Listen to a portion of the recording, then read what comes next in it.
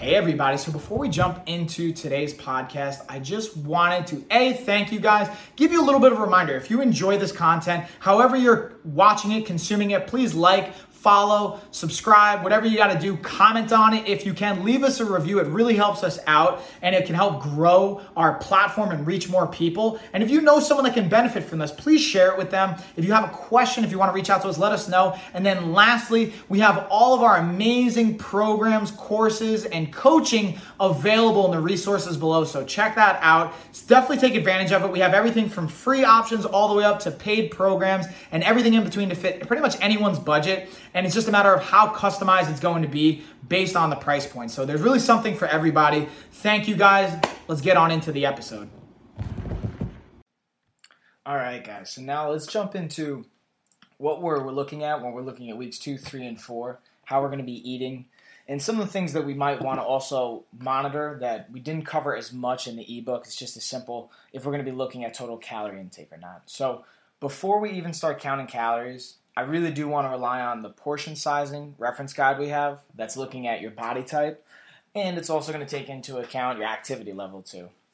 So if we're, let's say, a more active, endomorph body type, and we're going to be focusing on fat loss and maintaining muscle, we're going to be looking at a different food ratio than ectomorph, let's say trying to put on muscle, that's an athlete, like a basketball player or something like that. Okay, so that's just the two different, we really have 3 types, and again, we can have even different combinations of all those types. So don't get as wrapped around just picking one body type. Just understand that we're going to be starting at that point, and everything that we do, guys, is not going to be perfect because we might get it right on the head the first time, or we might need a week or 2 to play with the numbers because you might not be just a straight endomorph body type. You might be a endomorph, mesomorph blend, variation, or however you want to look at it, okay? So we're going to just try and find the perfect ratios that work for us, our body type, and that's where we're going to come in throughout the week. So week 2 is we're going to be as 100% adhering to the guidelines as we can be. So 100% means we want to be 100%. So when I'm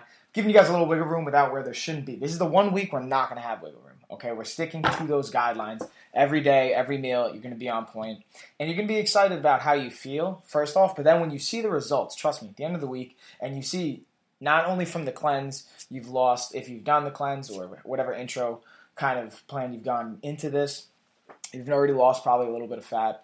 Now you're going to see more fat coming off, and it's going to be that much more exciting because now you know it's real, okay? And we can replicate this, okay? So that's what we're looking for week 2. Now when we dive into week 3, again, we're just taking it down to 90% of our meals are going to be adhering to all those guidelines. And then again, for week 4, we're going to do down to 80%. Now, 80% is a very, very close line of where you could even start to maintain your weight, might not lose weight. But I just want you guys to feel that because one of the benefits of eating at that kind of percentages from my experience is the psychological benefit, not just the physical benefit. Because when we look at the psychology of it, if you're miserable making these adjustments, then realistically they're not going to be long-term, no matter how happy you are with the results. But if you know that you have flexibility in there, and you know that you can have what we want to call quote-unquote cheat meals, or you don't have to be 100% away from any type of foods, it's that lifestyle that you're psychologically going to feel more comfortable with, but then also it just has actual chemical effects with whether you're genuinely happy and you have serotonin coming out and all those feel-good chemicals, or we're going to feed into the stress, cortisol, depression, all of that stuff kind of gets tied up together, and it's all a part of it, all right, guys? So we all want to look at that as well. So we got weeks 2, 3, and 4 from how we're going to eat percentages-wise. Here's where I want to kind of look back at not just counting, let's say, our portions with our hands, but now we might want to get a little more technical. If we go to week 2 and we're really eating 100% on point and you're not seeing at least 1 to 3 pounds of fat coming off your frame, then we want to start looking at the actual calories we're taking and how much are you actually eating, okay? Because then I'm going to tend to believe it's going to be that you're eating more than you should be. And the best way we can solve that is by just picking a tool, whether it's you can go DotFit, MyFitnessPal, whichever ones you like, even at bodybuilding.com, I think they have a variation off of it, Weight Watch, anyone that you like, the Fitbits. We're going to be working on ours as well, so when we do have that, obviously you guys will know.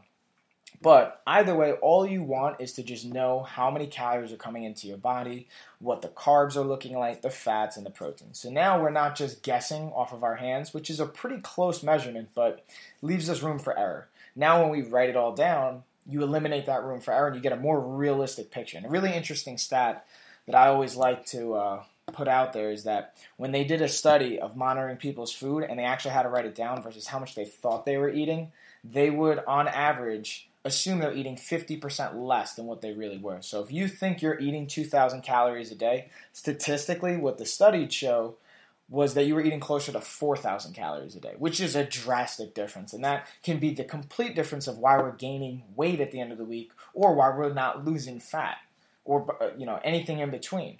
So that shows us a big picture there too. So that's the second thing I'll recommend, guys. And that's the only other thing I wanted to add in there is that even if not even the first, second week, but by third and fourth week, if you're not seeing the results, also track your numbers. See your calories, see your macros. If they're really out of whack, then we know we got to dial it back just a little bit. Excuse me. And then you'll find that sweet spot. And once we do, that's where it's the really maintainable lifestyle because then you can just continue to repeat this, get the results, get to a level where you know you're going to be athletically happy, physically happy, mentally happy, and you can always kind of strive for more and push yourself. But ultimately, it's not something that's driving you nuts. All right, guys? So that's where we want to find that little fine line of happiness. And that's pretty much it for this part. What I'm going to dive into next is some of the recipes that I like, some of the supplementation recommendations that are also going to go with this, and then also just some other helpful tips like when you're going food shopping, some of the things you want to keep in mind for that. When you're actually cleaning out your house, some of the things you want to get rid of and some things you want to keep in there. And we'll go into some fun other topics. All right, guys? Check you on the next little part. So I just wanted to say thank you guys again for watching, listening, consuming that episode. If you guys enjoyed it and you haven't already, please please comment. If you haven't reviewed, please leave a review. If you haven't followed or subscribed, please do that as well. Again, it tremendously helps us out. And then just a quick reminder, if you guys want more resources, we have them below. We have our programs, everything from free all the way up to paid and kind of everything in between. Dial in with the customization, and we have more information on different programs and resources in our newsletter. So if you haven't signed up for that, do so below. It's free. And that is it, y'all. See you on the next one.